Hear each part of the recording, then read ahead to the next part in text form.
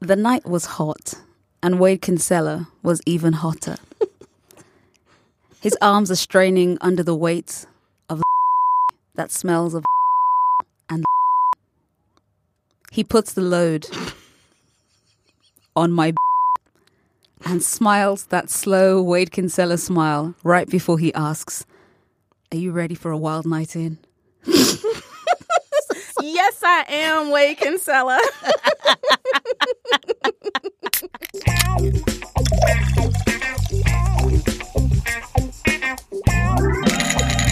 Hello, Nicole. Hi, Bim. How are you today? I am fantastic. You are, I can Yes. tell. You're beaming.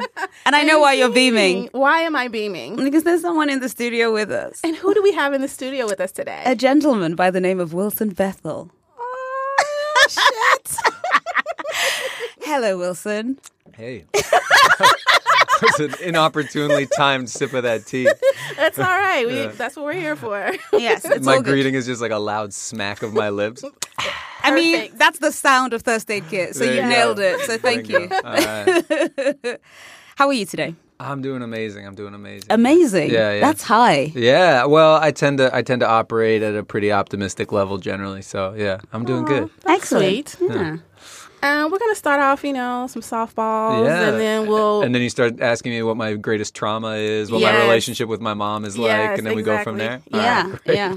It's gonna be so smooth you won't even Yeah. feel it. Don't worry about Are we it. gonna do like that New York Times joint where you ask 20 questions and at the end of it you stare into each other's eyes for 4 minutes and then you're in love? Correct. Sure, yes. Absolutely. I literally did that, so I'm well equipped. yeah. I did that for a piece. So Yeah. afterwards, when this is all over, I'm gonna just stare you down for 4 Okay, minutes. all right, done. I wish I Marvelous. could say I did it for a piece. I did it not for a piece, but on a date, and then Oh. and afterward I was like, I am not in love with this girl. Oh no! Well, that answers my next question. 'Cause I was going to be like, so how did that turn out? Yeah, But- no. Nah, not so much. And the unfortunate thing is, we did it. We kind of knew each other a little bit, but not super well. And we did it the first day of like a 3-day ski trip.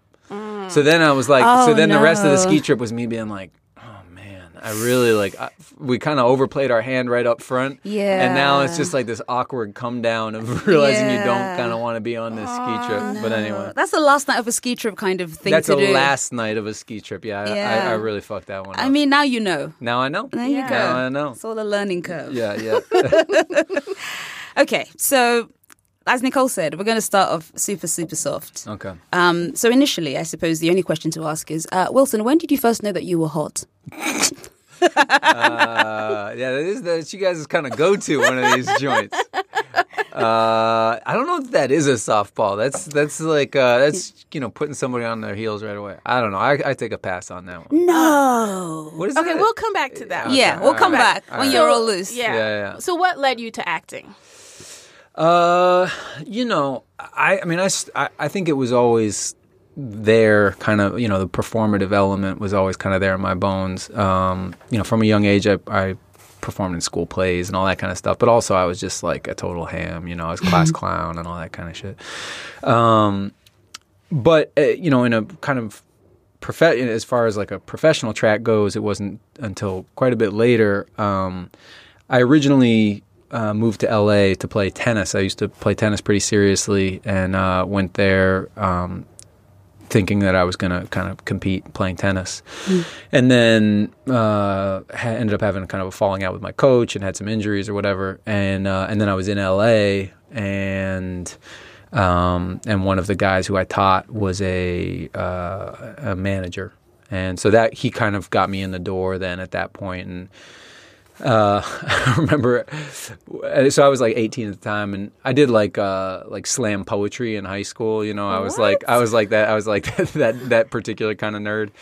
Nicole, you did slam poetry. No, I did not. Oh, Yeah, yeah? you did. No, Yeah. I'm a poet, but I don't do Yeah. slam No. or spoken word stuff. So no. I traced my hands across the belly of my queen. How many times did we all hear that poem? Oh, hold on. Okay, but There we is go. that, There we is that go. one of There your we go. originals, though? Oh, that wasn't mine. That was every other dude.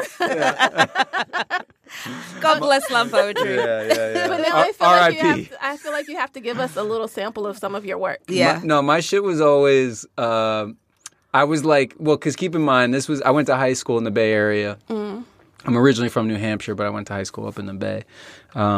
So I would be going to these, me and my brother would be going to these like slam open mics in Berkeley and Oakland, where we were in high school. So I was like 15, 14, 15, 16. My brother was 2 years older than me, and we were like these scrawny ass white boys in these rooms full of like very dready, very, it was like, and it was that very much like the conscious hip hop days.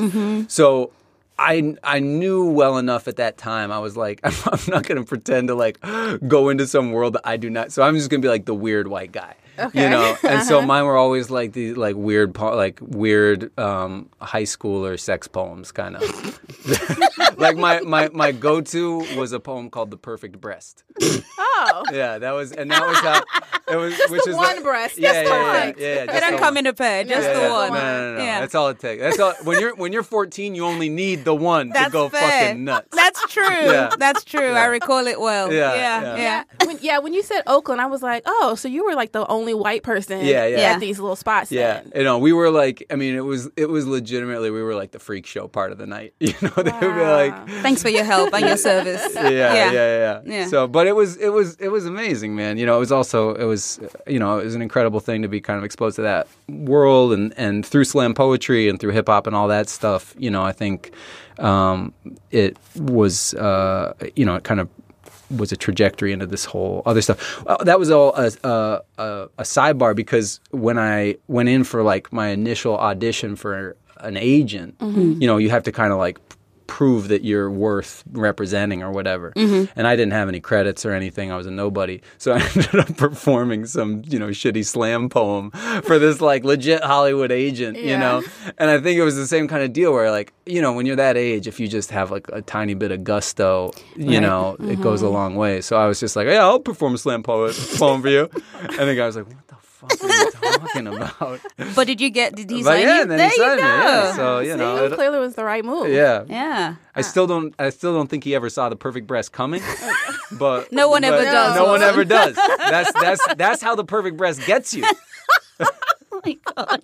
Okay, wait, so did that also mean that you dabbled in, that you were a rapper for a second? I did. My brother and now we're getting into some deeply embarrassing shit. Oh, you're blushing. I love it. Oh, God.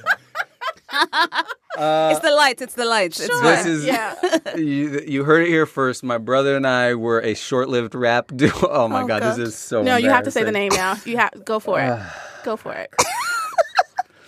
No judgments. I may or may not have been MC Fresh, my and my brother may or may not have been Koala T. Oh my God. That's koala, like the animal that climbs trees Yes.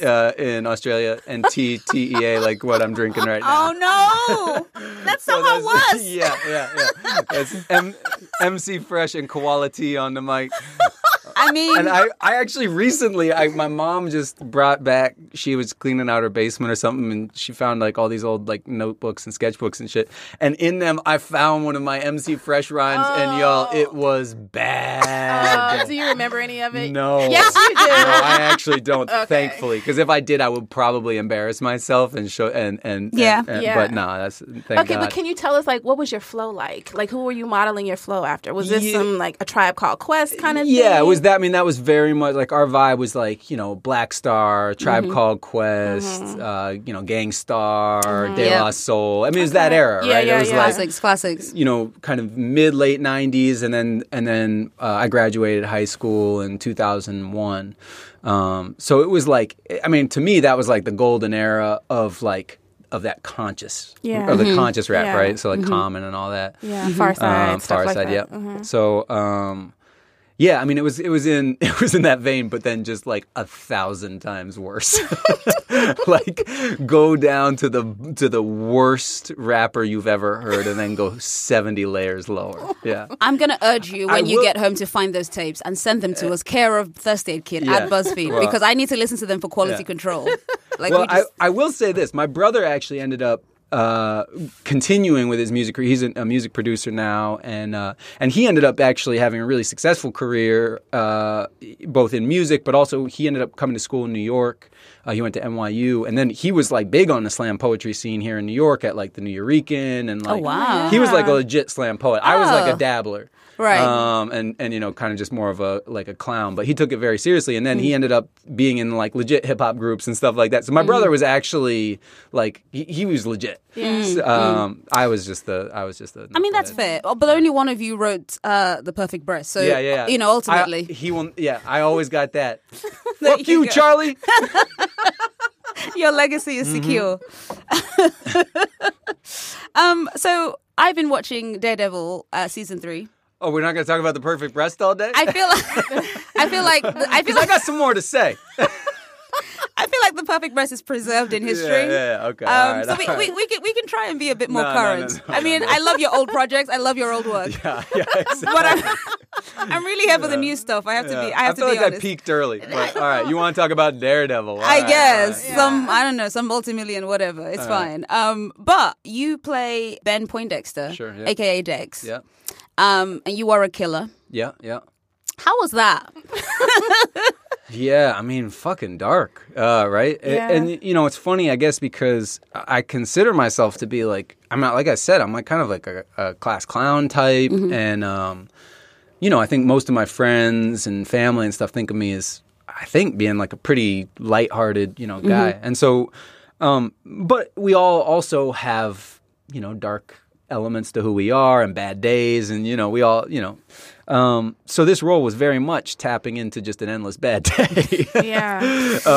Yeah. And it was incredibly challenging and really scary, just in terms of like comfort zone, you know, relative to the work that I'd done in the past. So that element of it, yeah, it felt like I was way out on a limb in some ways. Can you talk about those challenges of portraying a character that has a mental illness Yeah. that manifests in such violent, senselessly violent ways, Yeah. while also holding on to the audience's sympathies? Because the audience kind of was like, oh, poor Dex, Yeah. you know, for a little bit. So Right. can you talk about that? Yeah, I mean, you know, certainly when I'm reading the scripts and thinking about the character, you know, you're always hoping that the character feels real enough and that you bring enough humanity to that character that they feel sympathetic.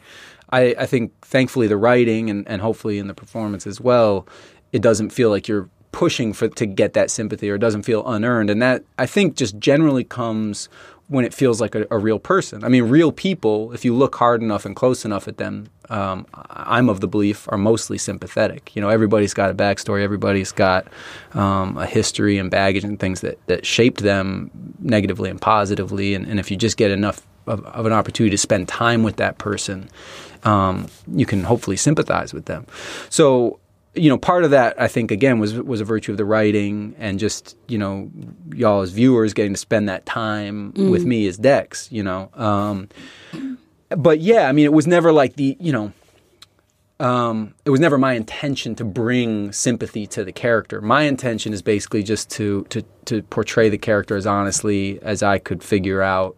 And the fact that he struggled as much as he did, I think that's a sympathetic, you know, through line, or that's a sympathetic inroad for viewers. So yeah, I mean, and then it just became about really figuring out what that looks like, sort of. You know, I did a lot of reading about different psychological maladies, and was really moved, very moved, I guess, and disturbed in some ways, and you know, all the things you would imagine you'd be in doing that research, and then was, you know, applying bits of what I was picking up into the character and sprinkling that in, and then again with the writing, you know, there's a lot on the page there too, and so yeah, I guess hopefully what ultimately comes across is something that resembles an honest picture of a guy who's struggling in some major ways. Yeah. And the other thing that I would just say is that that I think is important to say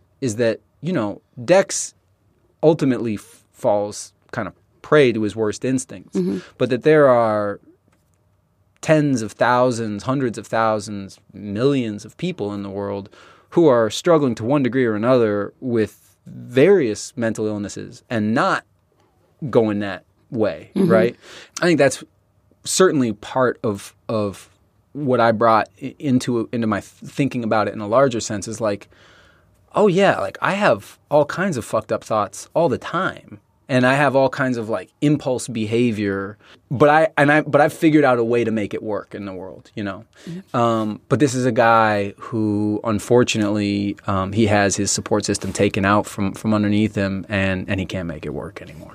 Yeah, can we talk a bit more about the support system? Because one of the things that actually concerned me about this season of Daredevil was this idea that if it's someone who is a bit unstable, has the love of a good woman, he can protect himself from those dark thoughts and therefore protect the world. And it seems like that's putting the onus on a woman to make sure that the man stays in check. And I think that that's something that we've just seen that a lot, you know, particularly in this climate where a lot of mass shootings are happening because a man has been rejected or assumes that he's been rejected or just can't stand the thought of being rejected or whatever. Right. So I'm wondering, what did you all talk about in order to, to get to that point, to have Dex be, concentrate on this one woman who he thinks will save him? Yeah, I mean, I think there's a couple layers to that. I totally get that perception of it because I'm a man, and that was a woman who becomes the focal point of so much energy and obsessive, energy. But I guess I would, as a kind of counterpoint, I would say that, like, to me, and maybe there's no way for some people to differentiate this, but for me, there was nothing like sexual. There's nothing sexual about it. There's no like sexual power dynamic there. It's not like he wants to, I mean, forgive my language here, but he's not trying to fuck her. Yeah. He's not trying to violate her in some way. So that's part of it. And I actually don't even think it's really on a more basic level like a power dynamic thing. It's more, I mean, if anything, it's more about this kind of purity element of it, which maybe is its own kind of gender dynamic thing. Yeah. But at least it takes away, I think, some of the kind of the icky creep thing where it's the sex is out of it. And then it's just like he sees in this person like a model of how to be a good person. Less than it's about him wanting to be with her or being in love with her even. Because I don't really think that's it. I don't think he wants to have a relationship with Julie. I think he wants to spend as much time around her as he can because he thinks, in the same way as his therapist, right? The whole deal was that like Julie is the kind of like the segue from his therapist. He lost his therapist, who was the person who gave him grounding in the world, who gave him, a better insights on how to be. And then when he found Julie, he found a replacement for that. And again, and in the same way that there was no sexual relationship with the therapist, there's nothing. I don't think any of that plays in with Julie. Is that kind of? I just kind of wanted to like put that out there that it still seemed like the show is or at least for Dex and Fisk, there was this idea of there has to be a woman to keep all of those terrible instincts tamed within them. This kind of like Beauty and the Beast kind of thing happening. Whether it's for Fisk's character, obviously it was more romantic thing, but for Dex, it was this kind of like, I need a new therapist. Here's this woman. But I mean, I guess there really is no answer to that. Yeah, I don't know. I don't know. I'm not sure. Yeah. I mean, I think the bigger, like I said, I think the bigger thing is like just looking for as they say in the show, like that North Star, right? The person to give him a real sense of like who he wants to be, and I almost feel like the fact that it's a woman is somewhat incidental in both the case of the therapist and Julie. I mean, I feel like. Well, because ultimately his North Star becomes Fisk. I was going to say, that's what solves that. Obviously that's, and obviously Fisk, manipulates that in some horrible ways. Right. But the relationship that Dex ends up having with Fisk is very much an extension of that same searching. And it just, and in that case, it takes the form of a father-son relationship, which was very much what Vincent and I talked about, and what I had in mind with that. There's a couple of scenes in particular that, like, I think powerfully manifest for me that sense of a father and son in some really disturbing ways, obviously in the context, but in the way that a son looks up to his father of, like, show me how to be. Right. And there was just a different version of the same thing. Yeah. And it's a great parallel with Matt and his dad, and how both of these guys are just searching for their dads or versions of a dad. Aren't we all? Who doesn't have daddy issues? Yeah, right. I mean, look, that's the way of the world. I'm not even gonna lie to you. My dad's a yoga teacher. My dad just literally on Thanksgiving just texted me a picture of him climbing a tree with not a thread of clothes on in Bali the other day. I mean, he's literally my dad. This is the email I get from my dad is to me and my sister and my brother, and is leaving Bali today. I've really adjusted well to life here. And it's literally him, like, 20 feet up a palm tree, butt ass naked. That's a daddy issue right there. Happy Thanksgiving. I'm like, all right, Dad. Same to you. I'll keep, Blimey. Bless him. Anyway. No, that's good. That's good. I feel closer to your dad now. Yeah. I mean, he's a character. Well, speaking of yoga, can you talk about the physical routines that you had to do to get into the role of Dex? Yeah. Because I imagine that his kind of physicality is much different than what you're used to playing. Yeah. I mean, for sure. For starters, like, I cannot give enough props and respect to the stunt crew who works on not just this show but all these Marvel Netflix shows. These are, like, the most talented people working in that field, and they are very hands-on and make themselves available basically as much as you want or need in that training process. So I started working with the stunt team probably a 2 months before we started shooting. Okay. Doing all different kinds. I mean, sometimes just fucking around and having fun. Because let's be honest, these guys' job is basically the funnest, like, most epic job in the world. But then learning a lot of, like, specific skill sets, some of which I felt fairly comfortable in, and others, that I was learning a lot. So everything from, different fighting styles, boxing, Thai boxing, Thai kickboxing, Krav Maga, all that kind of stuff, to, certain specific weapons training stuff, and then getting into, obviously, some kind of, like, fun throwing shit. Yeah. So, like, we did, like, and this is, again, like, at a certain point, the onus is on the actor to pursue this as much as they want, and it's fun for me. I'm a fairly physical person. I love getting into this kind of stuff. So yeah, I mean, I was having a ball doing. There's an amazing parkour gym over in Bushwick that we go to, and I mean, it's basically just the funnest place on earth. But then with like throwing stuff, like, these guys, and they train themselves. They're learning a lot of this stuff in the moment too. They just happen to be, like, wildly adept physically. All of these guys, they can pick shit up, like, unbelievably fast. So these guys all became, knowing obviously that I was going to be throwing a bunch of shit. They started teaching themselves how to throw playing cards. Uh-huh. And within, like, a few weeks, these guys were all, like, master playing card throwers and could throw a normal playing card through 2 refrigerator boxes, like, 30 feet away. Shit. This is like this is like a piece of paper, essentially. Yeah. And they threw it so hard and so fast that it could go through 2 refrigerator boxes. I'm like, and these guys just, like, I'm like, so anyway, these are the guys who you're working with on a day-to-day basis, and they're like, it's incredible. So, I don't know. How different was it for you to take on this mantle specifically? Because you are playing this agent, this, FBI guy who clearly is in, like, the peak of physical fitness, right. Is this master sniper, has these amazing moves, and somehow those moves have to work in contrast to Matt Murdock's. Because, we spoke to Charlie a few weeks back, and he was saying how DD is some kind of balletic. He's very, he's a gymnast, and he's very, and it's kind of exemplified in the fight scene between the two of you, right? Where every time he gets close, he can instill something, but when there's a little bit of distance, you get to throwing. Yeah. And so, how difficult was it for you to transition from your own general workout to this kind of like very focused thing to become Dex in that way? Yeah, I mean, again, it was, I think, that's where the creativity of the stunt team really comes in. Mm-hmm. And I think that's often undersold. Like, these guys, I mean, obviously they're incredibly physically adept, but they're also really creative guys, and they think about physicality in very creative ways. So those conversations, like what you're talking about, those are happening with the stunt team and talking about the way that these guys, where their comfort zones are, where they're out of their comfort zone, obviously for Dex. Mm-hmm. Anytime he has space and any object around him, right?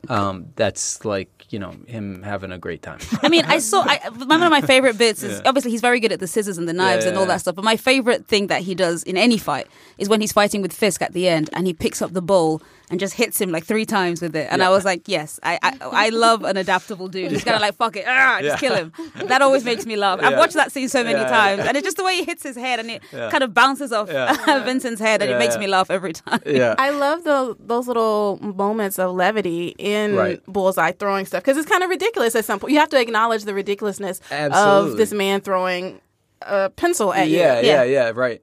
Yeah, and I think that's where... that's where it's really helpful to have the comics and as, a jumping off point because, if this was adapted from, I don't know, a novel or something like that, I don't think it would necessarily have that zing, that kind of zing quality that you're talking about, which, and especially with Bullseye is very much a character who always had kind of a, glimmer in his eye, even as he was doing evil shit. And the glimmer comes from a certain amount of irony. That this guy is, killing people, doing horrible things, but with toothpicks and pencils and whatever, I don't know what strings you had to pull to get that waitress a job, but it was a waste of your time. Yeah, they train us in counter-intel at Quantico. Really think I'm gonna fall for some Bush League honey trap? You got it in your head that she means something to me. But she doesn't. She doesn't mean shit to me.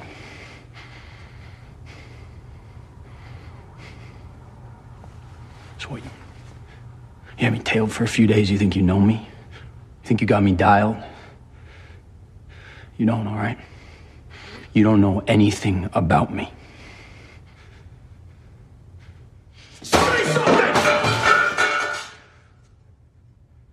He's a fun guy. Yeah.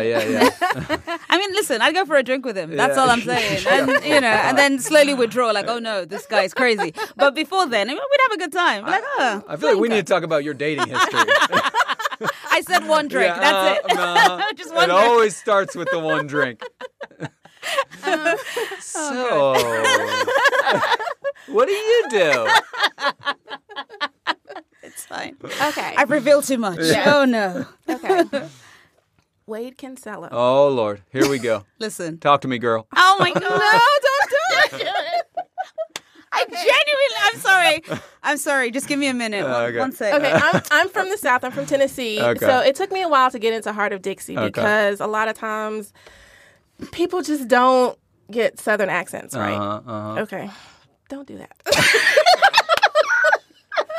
But Wade Kinsella has become like one of the TV fictional characters that if I could like mush together to make the perfect man, Wade would be a part of that. Oh, that's very sweet. What she's thinking isn't sweet, I can promise you that. But go on.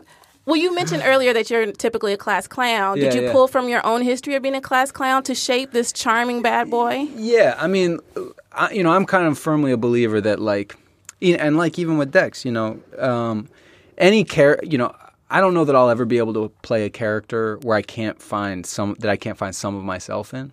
And then it's just a matter of, kind of turning whatever knobs those qualities are, up and turning other knobs down, sort of.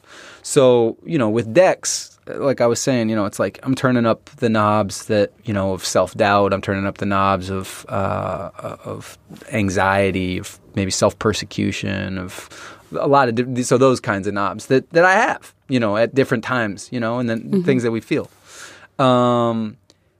With Wade, I just got to turn up all the fun knobs, and those are parts of myself that I love, and it was amazing too, because then that's your work environment, so that means that and there were days where that was hard too. You're having a shitty day and you just don't feel like kind of putting it on. Yeah. But the flip side is also true, that like sometimes when you're having a shitty day, there's nothing better than just having an excuse to just have fun. Yeah. And not have an excuse, be forced to. Yeah.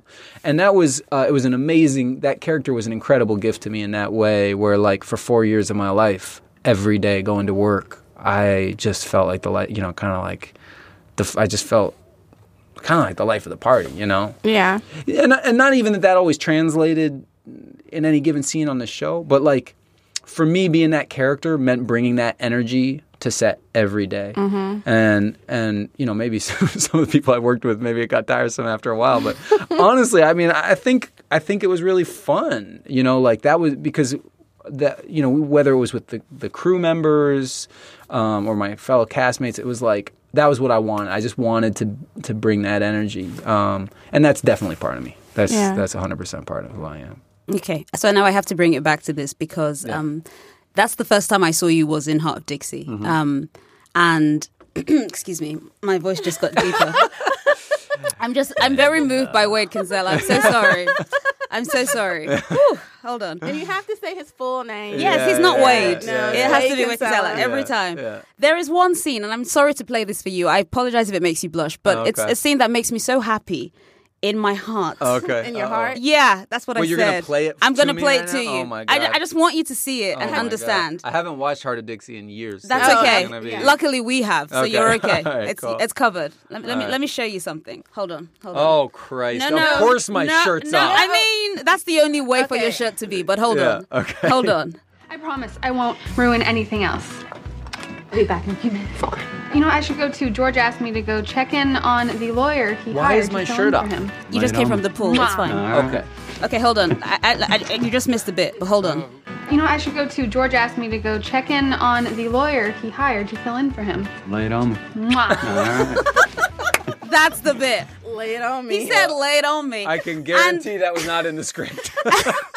And when I first saw this scene, I morphed into the screen. Yeah, And I was like, all right, we'll do Wade. Okay. And then I had to catch myself and be like, oh, wait, he wasn't speaking to me. Yeah. But it's a good scene is what I'm trying to say to you. So appreciate congratulations Thank you. on a perfect scene. Yeah, it was, it was just one of those characters that the more time I spent with him, it was like, man, it ended up becoming a real trip because, I grew up in the Northeast. I'm from New Hampshire originally and then went out to California. I effectively spent like zero time in the South. Yeah.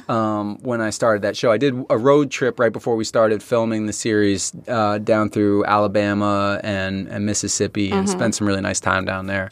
Just to kind of get a little bit of sense of the vibe and the culture or whatever. Yeah. But, this was a complete like fabricate, it was like it was a total, but an amazing thing happened when when I started, feeling more comfortable with that accent and just putting, my girlfriend at the time, like I would drift into it all the time. Yeah, you do it now still. Yeah, Like I know. would hear a little piece in Dex sometimes. I know. Even. Yeah. It's weird, but it's because it ended up informing like this whole behavior. It was a whole behavior, a whole lexicon that's not. I would never in my life say "lay it on me" like that, and like just like that. Just another minute, and that wasn't even in this. Something like that. There ended up being so much stuff that wasn't even in the script that would just come out. That would just come out of my mouth. That I don't even know where it was coming from, but it was like this bizarre. Wade ended up, becoming, part of me in some way, and then it ended up becoming so like natural and fluid. It was a really cool thing, and it was the first experience I had of getting to spend that much time with a character. We did 80 hours of that show, or 80 episodes of that show, or whatever. So it was I don't know. It was such a cool experience. I mean, this is the part in the documentary where they close out and someone says acting. Yeah. Right. But you and Cress Williams, formerly LaVon Hayes, yes, are now like in this superhero world. Don't right? tell Scott Porter. Well, he got to be on The Good Wife. Yeah, he's fine. Yeah, he's golden. Yeah. But do y'all ever talk about life's trajectories and how you ended up in these different comic book worlds? Yeah, I mean, to be honest with you, I actually haven't seen Cress since he started Black Lightning. We have texted, and through text we have acknowledged the vagaries of fate that have brought us to opposite sides of the good and evil fight. But yeah, I think it's amazing. I'm so happy for him, proud of him. I mean, yeah, I think I've seen like half of the first season of Black Lightning. He's doing an amazing job on that show, and it seems like the reception of it has been incredible. So yeah, I'm incredibly happy for him, and yeah, it's cool. There are many things that we talk about here on First Aid Kit, and there are many things we don't. One of those things is deodorant. I simply slick it on and I leave the house. However, I've got to tell you about this aluminium-free deodorant that has changed the game for me. Kopari is a coconut deodorant, and it is aluminium-free. And interestingly, it doesn't suck. It doesn't leave behind that sticky white residue that tends to come when you use deodorants. It has a really subtle scent. I used mine actually on the first day that I went to meet my personal trainer because I'm fancy. And when I came out, I had a very light fragrance still. I didn't feel as though my armpits had drowned in a massive stinky war. The really cool thing is that Kopari offers a money-back guarantee, so there is literally no reason for you not to try it. So go to koparibeauty.com/thirst to make the safe switch today and save $5 off your first order when you subscribe. That's Kopari, Kopari, beauty.com/thirst. Okay. So I've been wearing glasses since I was about 9 or 10 years old. My eyes are bad. But in the last few years, I've been wearing very specifically Warby Parker glasses. I love the frames. They are beautiful and they are very inexpensive and I love them. So what I tend to do is I go into a Warby Parker shop, I try on 500 pairs of glasses, and then eventually I pick one, worried the whole time that I picked the wrong pair, etc. And so I was very excited to try Warby Parker's free home try-on program. So basically you order 5 pairs of glasses and then you get to try them for 5 days. And most importantly, there is no obligation to buy any of them. So you get them delivered to you, and when you're done, you also have a prepaid return shipping label, so it's really no hassle. All the glasses start at $95, which is very good for my wallet, and that includes your prescription lenses. And you can also get anti-glare and anti-scratch coatings on your glasses. And for every pair you buy, another pair is sent to someone in need, which is a great kind of fuzzy feeling that you get from buying your trendy new glasses. After you head to warbyparker.com/thirst and place your home try-on order, you can download the Warby Parker app. So basically go to the iTunes store, get the app, and in that it has a companion feature which allows you to take photos wearing all of the frames, and then you can stitch that all into a video and send it to your friends so they can judge you on which glasses look best for your face. And if you have an iPhone X, you can basically use the Warby Parker app with their brand new feature, which is called Find Your Fit. And it uses the camera to map and measure your facial features, etc., to find the best fit for your face. So if you have a few seconds, it is absolutely worth trying. So I ordered 5 pairs of glasses and they came about 6 days later, which is nice and speedy. And I ordered very different things to what I would normally try in store because I was like, you know what? They're sending them over, so you might as well just think outside of the box. So I got a very mixed bag of frames. So I got a pair of red ones. These were my outside of the box pick, and truly I should have stayed in the books because they are not for me. I also got a pair called Lucy in light peach, which is just a lovely thing to say. I got another pair called Haskell. I also got one called Percy. And then I finally got one called Louise. And Louise is kind of like a cat eye, and I really, really enjoy them. All the glasses are lovely. They're very well made. They're very sturdy feeling, which has been my experience in the years that I've been wearing Warby Parker frames. I'm pretty sure that I know the ones I'm going to go for from these 5. The good thing is I got to kind of try them on multiple times in the privacy of my own home. So I'm a big fan of that. One of the very good things about the try-on program is in the box with your 5 pairs of glasses, there is a handy home try-on handbook. Now, I know you don't need help. If you've been wearing glasses a long time, you probably don't need help figuring out what fits. But I have to say this was very useful because it mentioned things like try smiling. If your cheeks push the glasses up, maybe they're not the right frame. Make sure your eyes are in the middle of the top and the bottom of the... Listen, it was all very, very helpful is what I'm trying to say. And that's not because I haven't been wearing glasses for most of my life. I'm just saying it's a very handy thing to have. And the good thing is, of course, I took lots of photos and then I sent them to the First Aid Kit group chat. And I was like, hey guys, what do you think? I got lots of very good feedback. So shout out to the members of that group chat who got some unsolicited photos of me wearing different glasses and going, what do you think? So thank you very much, guys. To order your free home try-ons, head to warbyparker.com/thirst today. That's warbyparker.com/thirst for Warby Parker's free home try-on program. RxBar wants to build things the right way. They believe in the power of transparency and let the core ingredients do all the talking, with all of them listed on the front of the packaging. RxBars are gluten-free, soy-free, and dairy-free. It's very important because I am lactose intolerant, Nicole. Also, whether you like sweet or savory, chocolate or fruit flavors, there is definitely an RX bar for you. They come in 14 delicious varieties, all sorts of fruity, peanut butter, all that stuff. But let me tell you, my favorites are the nut butters, and they are honey cinnamon peanut butter, and vanilla almond butter. For 25% off your first order of the bestseller variety pack, visit rxbar.com/thirst and enter promo code THIRST at checkout. Valid in the U.S. only and for a limited time. So I have a question for you, because you seem a little self-conscious about seeing yourself shirtless or being, recognizing that you are often shirtless. Yeah. Does that make you uncomfortable sometimes? Are there ever moments where you're like, hey, do I really need to be shirtless at this moment? Definitely. I think after the first season or couple seasons of Heart of Dixie, I started becoming self-conscious about it, especially because as Wade deepened as a character, look, I get we're selling products around here, and and especially on a network like the CW, that's probably happened. A certain amount of like you got to be very pretty to be on the CW, right? Well, yeah, something. Congratulations. So yeah, I mean, eye candy is part of those shows. Mm-hmm. And for all intents and purposes, when I signed on to that show, that may very well have been what they intended for me.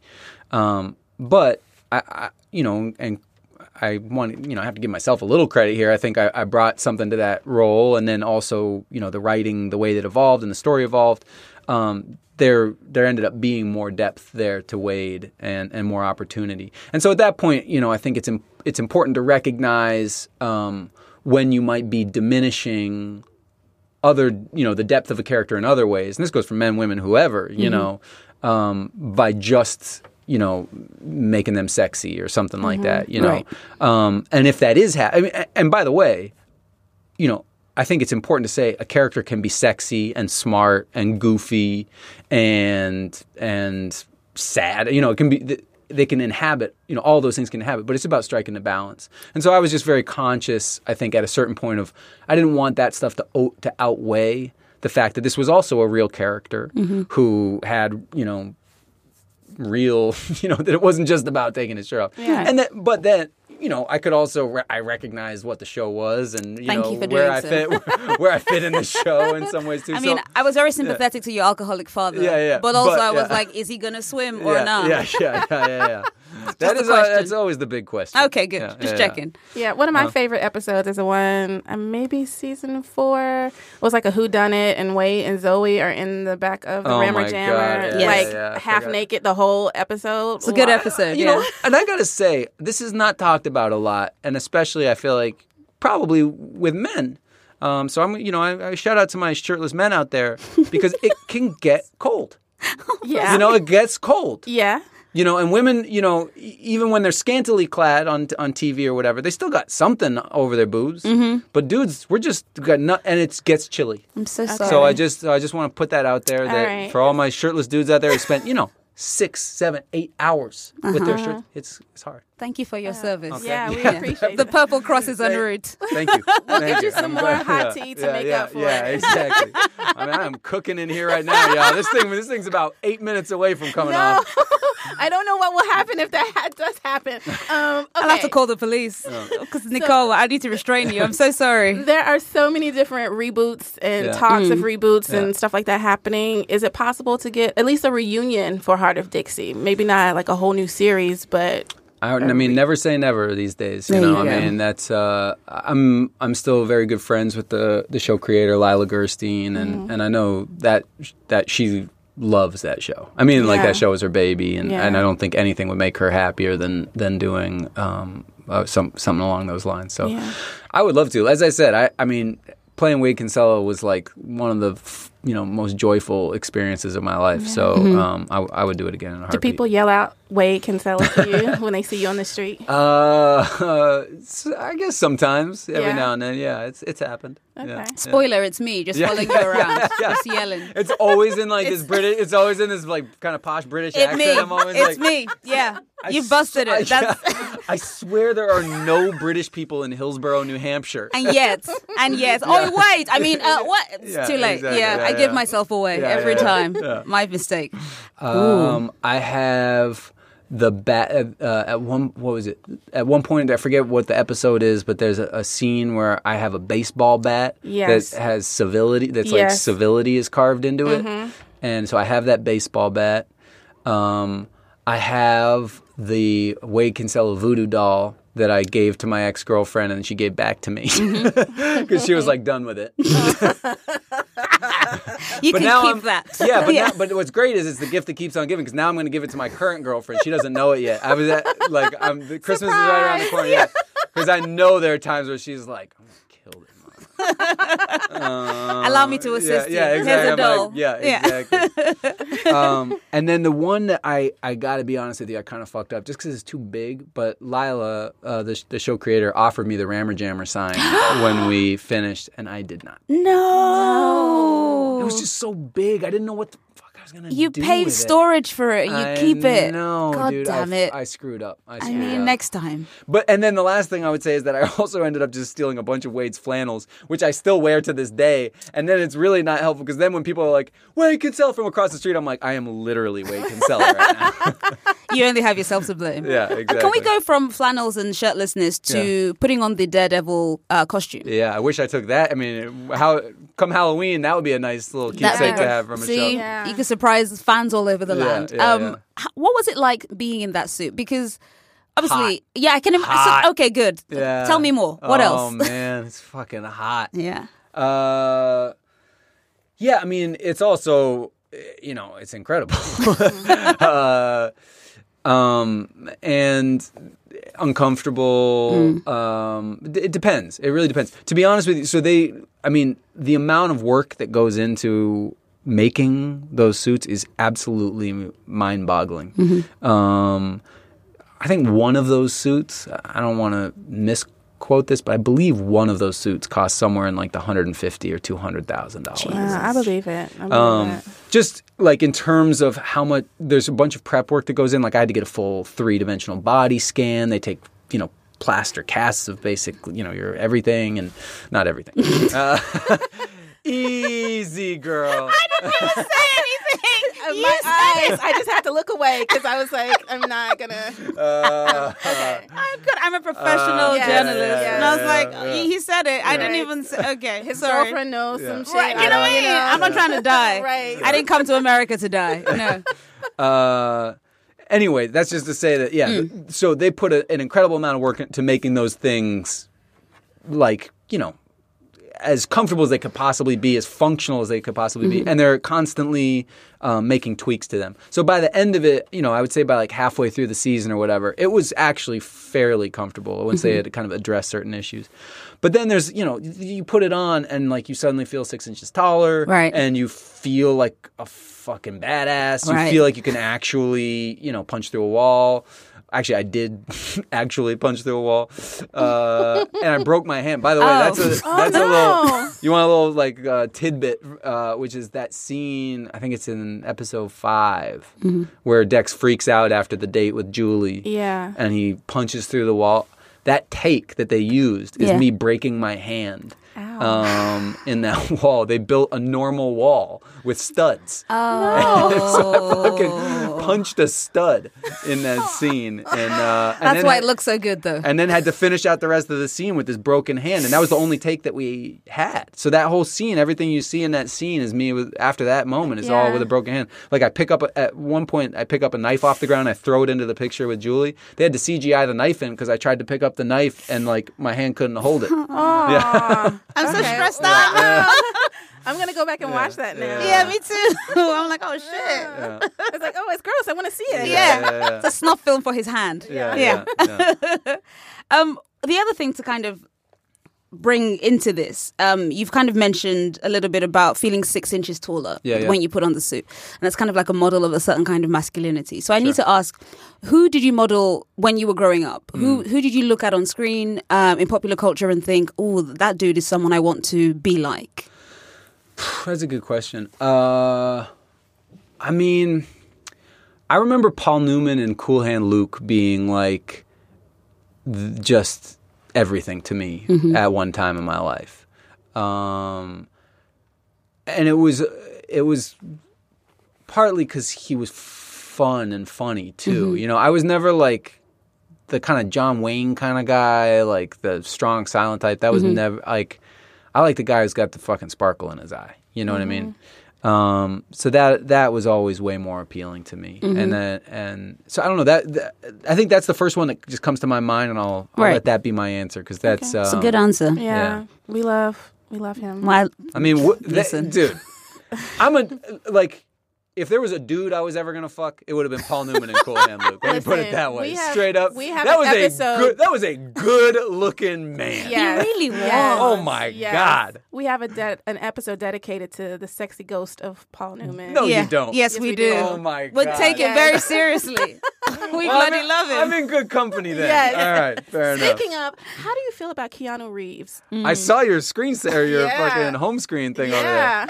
I mean, I don't think I love Keanu as much as y'all do. You got a fucking hashtag Keanu club over here. I mean, I like The Matrix, but I only saw the first one. Correct. Though. I mean, to be fair, that's the only one you should have watched. To be honest. All right. No John Wick. No. Never saw John Wick. You never saw John Wick? No. Correct it. I know. That's what I hear. I've been trying. I've actually been wanting to watch that. Okay. Well, that's your assignment from First Aid Kit. Just a little sprinkle of John Wick and John Wick 2. Yeah. No, The Matrix legitimately, and I know people have their criticisms of that movie, thinking it's like Eastern philosophy light or whatever. I think that's one of the greatest movies of the last 50 years. Correct. Yeah, that's a solid opinion. Yeah. I like it a lot. Yeah. So we've talked about the dudes that you may have modeled yourself on.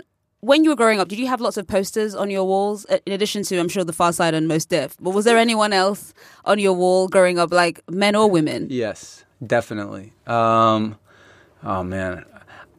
Why am I so compelled toward oversharing? Please do. Do it. Until this is a safe space. Yeah, I don't know that. I don't know that it is.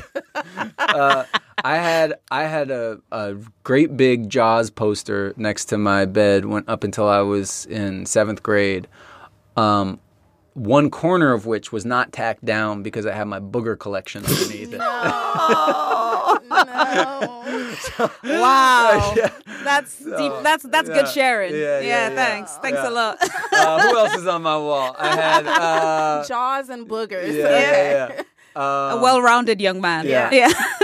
I had an Andre Agassi tennis, kind of montage thing. I had and I know I had a Jimi Hendrix poster up there and a Jim Morrison poster. I was big into 60s rock for quite some time. That's what comes to mind. No pop culture crushes. No, I was never I never cut things out of magazines or anything. I feel like that was, not to be make it a gender thing, but I feel like that was more like girls did that. They cut I guess some dudes, I don't know, my mom would not have been cool if I had been cutting pictures out of Maxim and putting them on my wall, that's interesting. Because it's just a different kind of photo. When girls had their Leonardo DiCaprio photos on the wall. That was me, I had that. Right, yeah. But that was it was his face. It was I see. But if if a dude did the same thing, it was a girl in a bikini, in a bikini or something looking a little too sexy. Yeah. Right. And your mom was like, not on my watch. Yeah, that's exactly. fair. Shout out to your mom. Good but job. I did also, it's worth noting, I did also have a disco ball in my room, which I would fire up from time to time. You were supposed to be an actor. Yeah, I can see that so clearly now.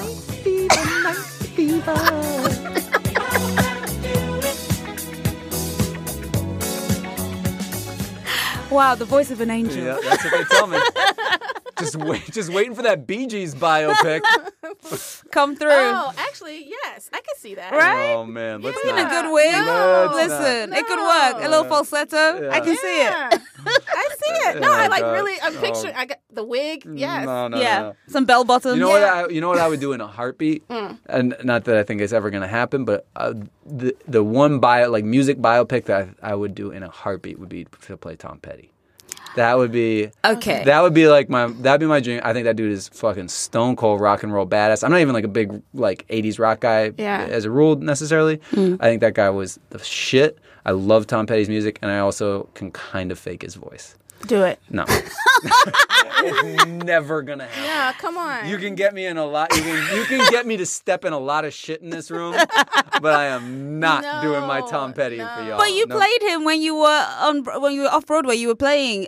You played you were an actor in The Last Match. Yes. And you played it. You played the music for the audience. He passed the week that you were. Yes. Yeah. How do you know this? I read.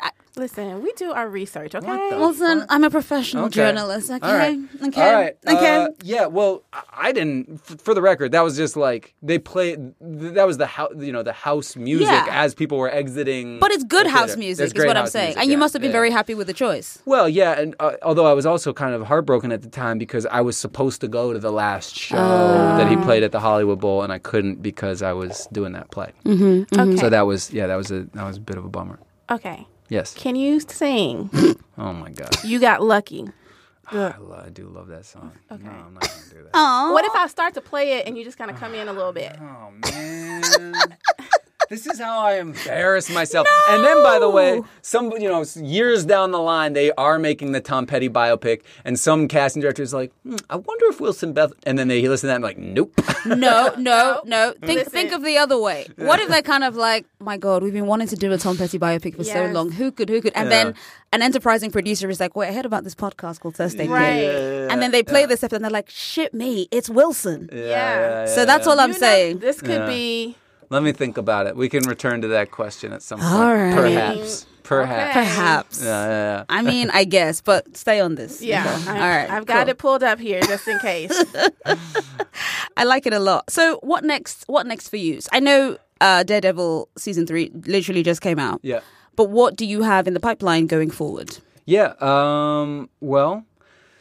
Different stuff. I also write and produce. So I've got several of my own projects that I'm working on. Film stuff mainly. Cool.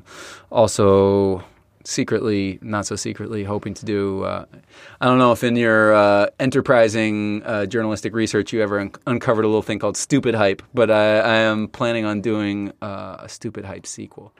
If you ever want to see how my hip hop roots manifested themselves in my theatrical career, Stupid Hype is the jumping off point. Stupid. Yeah, you can Google that. You'll get some images that'll be very. I'm into this. Like I'm doing it right now. Yeah. Oh, there it is. Yeah. Yep. Yeah. Okay. So yeah, that's me as Vanilla Ice. Not sure if you're or like it's like a Vanilla Ice like version of Vanilla Ice. Yeah.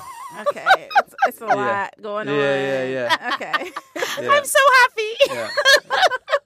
So Bless it. So that was a musical web series that I did. That jacket is quite the ticket. Oh, you have no idea. That's the tip of the iceberg as far as the clothes go. I'm so excited to really wow. These are amazing. Yeah. I couldn't believe it, girl. I was too blind to see just how bad you really wanted me. Yeah, it was hide and seek. I was behind the tree, but your big brown eyes had eyes for me. I don't blame you, girl. I'm really neat. Very, very handsome with perfect teeth. Lots of orthodontics and plenty of bleach. A cucumber mask for when I sleep. I'm pretty much the best, but I'm not vain. Cause looks aren't everything, looks will fade. Speaking of fade, how does mine look? Trick question, it's off the hook. Just stick with me, baby, like a sticky bun. I can be the frost and you're the cinnamon. You can look pretty and I'll get paid. And we can make like bricks, we both get laid. Let's get laid. Yeah.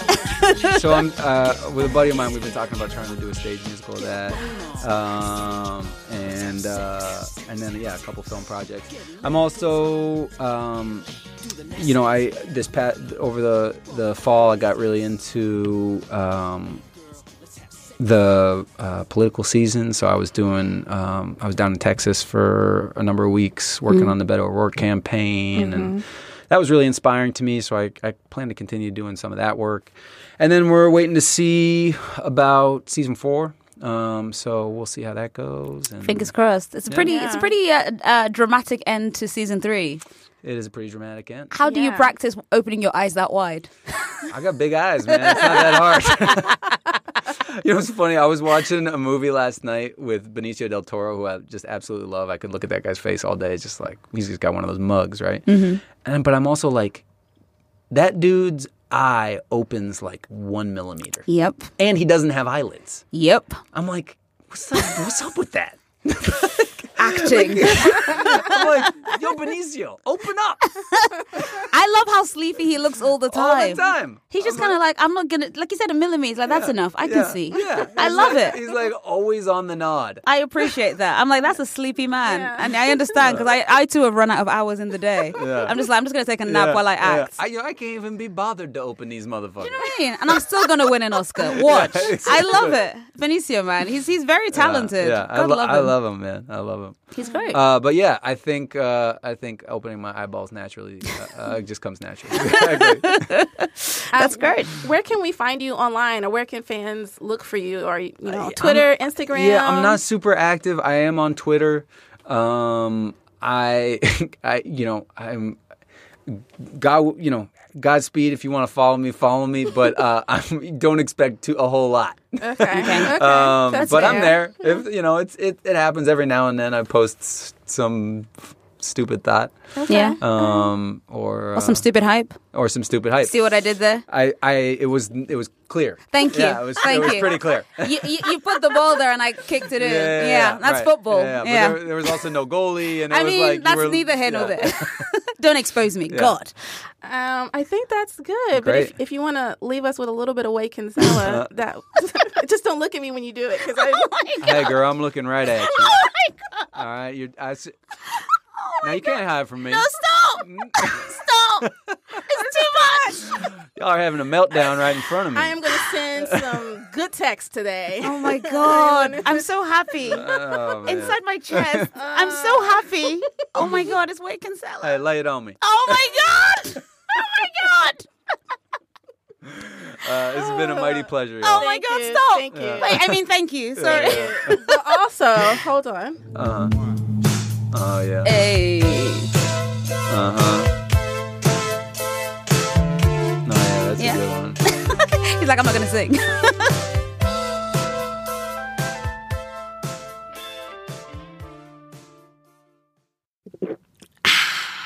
Eddie waited till he finished high school Went to Hollywood, got a tattoo.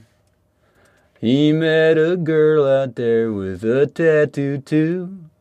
The future was wide open.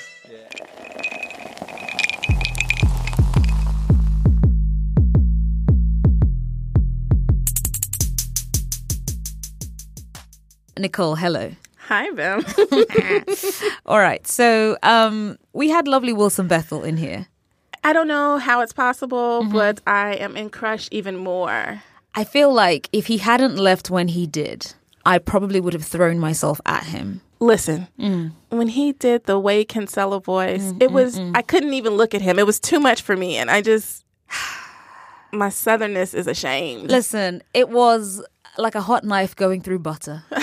Like, you could see us just kind of going, oh my God, do it again. It's just, how can you be that potent and just walking around like a normal person when you have that? No one man should have all that power. And I am distressed by how powerless I was against it. What an effective... Yeah. I've got shivers. Yeah, that was a really good interview, and I'm glad that we were able to do it. I am more than glad. You know what?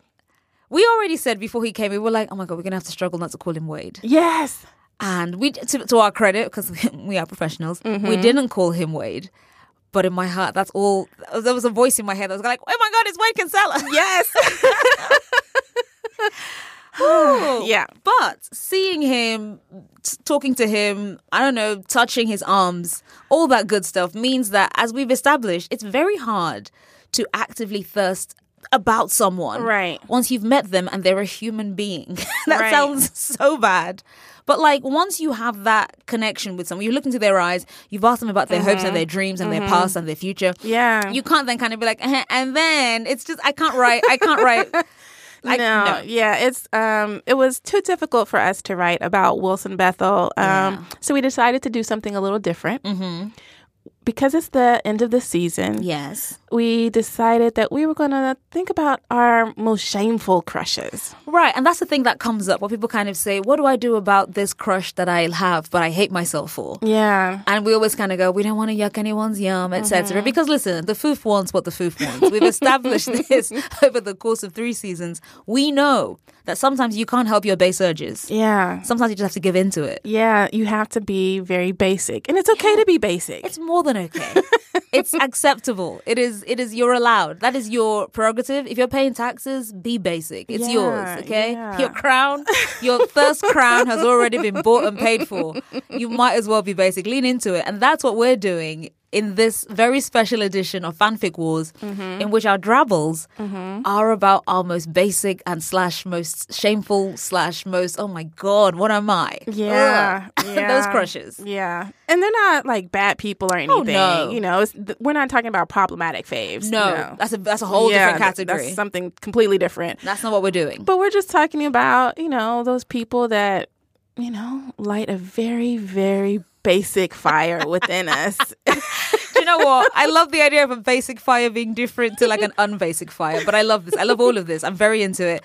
Nicole, I'm excited to hear who your basic crush is and the person you kind of like cover your face. You're like, oh my God. Okay. This is getting into some of the sexy ghost territory. I love it. I'm already in. This person has already passed away. God bless him. And it's Jimi Hendrix. Oh, wow. Now, I know that you're like, what's wrong with liking Jimi Hendrix? Indeed. I am like that. But it's so basic to see like this rock star, this rock guitar god, this, you know, shirtless, strong bird chest of a man.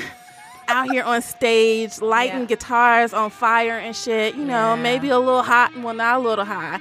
But, you know, maybe some stuff is going on. And you look at him and you're just like, sweat on me.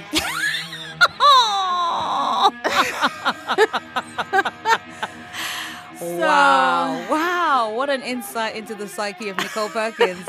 Sweat on me as a final thought. Wow. Sweat on me. Oh my gosh. Mate. So, okay. I'm sorry. I feel like that was the drabble. I love it. It was a one-line drabble. Sweat on me. It's perfect. I can't wait. I cannot wait to hear what you have written about this basic fire lighter, this crush that you are slightly ashamed of. Yeah, okay, so here we go. I'd fallen asleep on the floor, but the thwick, thwick, thwick of the film projector spooling aimlessly woke me. I peeled a tarot card, the magician, from my cheek and looked for Jimmy. He was shirtless on the couch, jeans unbuttoned, staring at the blank screen, absently running a cloth over the guitar in his lap. The thick, fragrant smoke between us let me know what he'd been doing to occupy himself while I crashed. He leaned his head back, his fro smooshing, and began picking at the guitar strings. I'm not sure if he knew I was in the room. A song flew from his fingers, the sound of the projector his beat. How does this man hear music in a malfunctioning machine? How can he pull a song from his fingers this way? If he touches me, what song will I sing for him? Before I could stop myself, I crawled over to him and rested my head against his knee, my eyes searching for his. He must have sensed my need because he looked down at me, my hand on his leg, the room smoke and the plea of my heart surely making my eyes gleam. What do you need, little mama? He asked me, his fingers still plucking away. I felt the movement of his music through his body. Will you touch me? Wow. The end. If you don't get up and get the fuck out. Man, Listen. Jimmy, boy. Brother Jimmy, what are you doing? You know what? I get it. I get it. I feel like that Monique meme response, I would like to see it. I feel like if that was a scene in the Jimi Hendrix story, I'd be like, yeah, I would like to see it. Because it evokes something, right? Yeah, I hope. You know? The slightly, that kind of slightly aloof, but like also there because there he is, right? Yeah. Yeah. Wow. All right. I guess sexy ghost, Jimi Hendrix in the house. Right. Hashtag sexy ghost. Hashtag sexy ghost. Bim. Yes. Now, who's your shameful crush? All right, listen. I'm not proud of this in any way. Mm-hmm. I've alluded to this person on Twitter in the past. Let me give you an illustrative story about my crush on this guy. Mm-hmm. One time I was walking home. This was many years ago, around the time of the first Sherlock Holmes movie. Okay, right. Directed by Guy Ritchie. So you already have a fucking idea who I'm about to talk about. And it is not RDJ. It is not RDJ. That is not my ministry. God bless him. But I was walking towards my flat. This was back in Finsbury Park many years ago. And there was a poster of this man. And he had a smirk on. And I laughed. I'm sorry, because he just looks like Charlie Brown now. I laughed out loud at the absurd lust that coursed through my body. I was like, what the fuck am I responding to in this basic fucking package? And the answer was every fucking thing. Okay. He has a gleam in his eye. He has a smirk to his lips. He looks absolutely fucking filthy. Yes. And I think that is the core of what draws me to him, even as I hate myself for being drawn in. Because he's just this basic, hairline receding. Nothing wrong with it. Nothing wrong, yeah. You know how I feel about bald dudes. Yeah. Lean in, whatever. Sure. Mm-hmm. But like he's such a average white man. Mm-hmm. And we're talking about, you can say his name. Oh, okay. Now I can, I guess. It's Jude Law. It's Jude Law. I'm saying it like I'm tossing out his name out my mouth. Fucking Jude Law. Oh, fuck. But I cannot lie. The crush is so real that when I see him, I laugh out loud. Like I'm just kind of like, what is fucking do? Like he's magical. I don't know what it is, but he has like a real sexy, like old elf energy. I don't know what it is. Elf. But you know what I mean? Yeah. Like he's been around. He has seen the world change many times, and each time he just has these tricks. And I know it. I know it. Who are we? Sorry, I choked on my Same. That's me. And Same. But I recently watched that movie. What is it called? The Holiday? Yeah, The Holiday.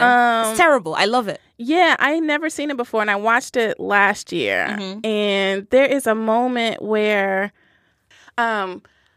Yeah, there's a moment when Cameron Diaz comes to the door of his house or cabin or whatever, and she realizes that he has a child. Yeah. And his character, she's like, "Are you daddy?" And he's like, "Yes, I'm daddy." I was like, "Oh, okay, Jude." That was the one moment that you saw it. Yeah, I saw it. Yeah. But I did see it in Alfie too. Oh, okay. So Alfie is like my kryptonite. It's just, I watch it and I'm just like, why am I felt like Nia Long in that. I was just like, yeah, no, I understand exactly why she slept with this guy. I fully understand why it was a reckless, she really risked it all. Yeah. And I was like, wow, can relate. Yeah. Like 100% relatable. Yeah. And everything about it should be cliche and terrible. And instead I'm kind of like, oh my God, tell me again. Like I hate. And yet here I am. Here you are. Beholden to my libido. Yeah. So I'm ready to hear this drabble about this terrible, filthy man. All right. Give me a sec. Let me collect myself. Today, Jude was wearing a thick jumper, the green of his eyes made startling by the ocean blue of the soft wool. He was looking at me from beneath his lashes, a move that should not have worked. Indeed, should be almost juvenile on a man of his years. But it was working. This was the 4th time in as many weeks we'd agreed not to see each other anymore, and yet here we were, again. I watched him where he'd paused, putting on his wristwatch, then his signet ring. Lord, I hate that ring. And stepping into his trousers. He was... Bitch.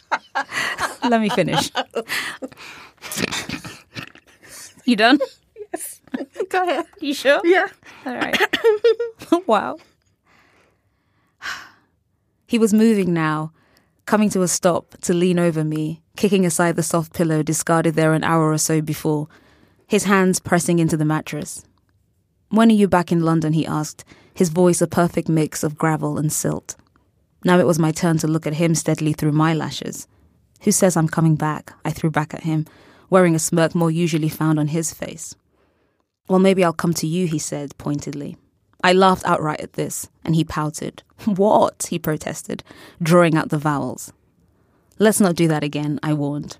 You do you, and I do me, and you don't have to pretend you want anything else. This is good for neither of us. The air went still between us. The seconds licked down silently as we stared at one another. There were questions that were unlikely to be answered, and answers that we didn't want to acknowledge. We just don't make sense. Likely never will. Except here, like this. His eyes grew stormy, and mine followed suit. Eventually, eyes suddenly clear, he smiled. That slow, shark smile that makes me sigh and mildly hate myself. And as if by pre-agreement, I smiled back. I pulled him down to me, arms connecting around his neck. So this is farewell, he asked. I nodded.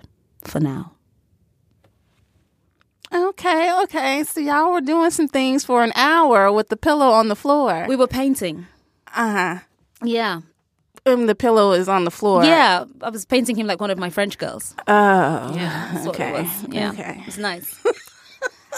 So that felt like a real expose into my mind. Yes. That was me rejecting Jude Law even as I accepted Jude Law. Yes. I see. That's shame for you in action. Mm-hmm. That is just kind of like, why? Why am I here? And yet, you know, taking off my shoes. Why am I here? Taking off my coat. Why the fuck am I here? It's like, fam, you've made yourself at home. Yeah, it's like me with my cold drinks, and you know, I'm popping the top, and I'm like, I gotta stop drinking these shits, and I keep drinking them. Exactly, it's so refreshing. Yeah, letting out like slightly unearthly sighs as the drink hits the inside of your mouth. Fam, listen, Jude Law's Diet Coke. I've seen it. I get it. I understand. It's a lot. It's a lot. It's a lot. So yeah, those are two of our, and that's the thing, by the way, these are not exhaustive lists of who we're ashamed of fancying. No, I want you to know, at all. I have a closet full of terrible options. This is just one of them, and Jimi Hendrix is just one of Nicole's. But you get to tell us which shame you connected more happily with. The rock star guy, Jimi Hendrix, or Jude Law, Playboy actor extraordinaire. Basic white man extraordinaire, literally unspecial in every way extraordinaire. That's who I fancy. Yeah. Wow. How many kids he got? I don't know. 17? I don't know. Man, God bless him. That little Charlie Brown is busy. Listen, it's like he's allergic to fucking latex. I don't know what it is. Snip it, Jude. Bro. Snip it.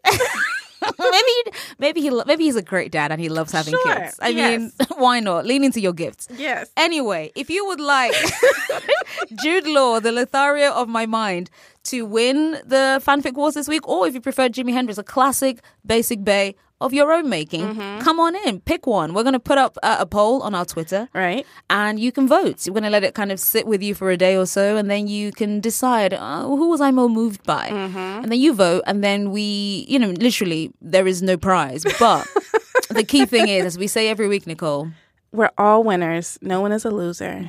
It's all for fun. And, it's just important practice to vote. You know what I'm saying? Wow. If you don't do any other kind of voting, vote in our Thirst Aid Kit Twitter polls. I mean, just, it's good practice so that you can actually get out into the polls Yes. and, help change the world, because Lord knows we need it.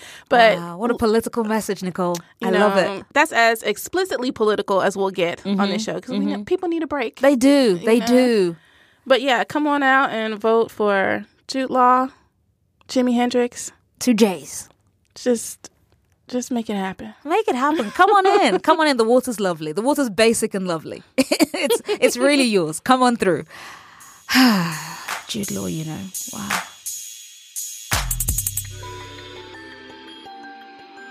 All right, Bim. That's a wrap on season 3. Yes, it is.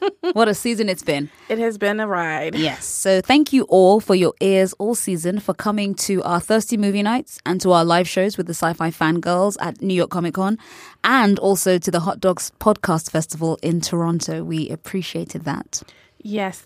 I also want to thank all of our guests that we had this season. We had so many guests. Essence Gant, Kathy Tu, and Tobin Lowe of the Nancy Podcast. Hunter Harris, Alana Bennett, and Jenny Han.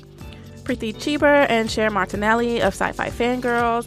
Ashley and Kia, a.k.a. Rashon Street Team. Kyrell Grant and TK Matunda, Kerio Traber, and Ishoke Smith of Cheers and Quiz. Camila Salazar, our producer, who produced and co-presented the bonus episode Tac en Espanol. Lovely, charming Charlie Cox. And today's special guest, the amazing Wilson Bethel. Yes. Wow, what a roster. I know. Thank you to everyone who participated in our 1-year anniversary compilation. All the names are listed in the episode description, so make sure you check out both the episode and the video, because there are treats within. Thirst Aid Kit is produced by us, Nicole Perkins and Bim Adewunmi, TK Dutess, and Camila Salazar. Our music is by Tanya Morgan. You can follow the show on Twitter at Thirst Aid Kit, and we are also on Twitter at Tennessee Whiskey Woman, that's TN Whiskey with an E Woman, and Bimadew, that's BIMADEW. Plus, we are on Tumblr at thirstaidkitpodcast.tumblr.com, and there are so many thirsty gifts you will not believe your eyes. Come on over. Please head over to Apple Podcasts to leave a review and rate the show. It helps other people discover us. I don't know why they don't know who we are yet, but they're out there. And as always, we appreciate 5 stars. Yes, if you live tweet your listen, please make sure to use the hashtag TACPOD, that's TAKPOD, and you can send us emails of loyalty and love and all the other good things to thirstaidkit@buzzfeed.com.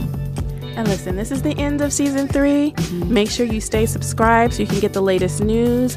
But most importantly, as always, stay thirsty. It was good. I literally saw that and I was like, well, there has to be a season 4. Yeah. Because now It sure does seem that way, but they're canceling these motherfuckers they these days. are. They Are are. they really canceling them? Are Yeah. they... I mean, as opposed to what? Riddle me that. Yeah. Well, What do you know that I don't?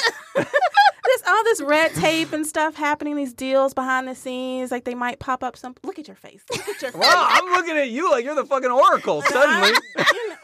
Listen, just don't be surprised.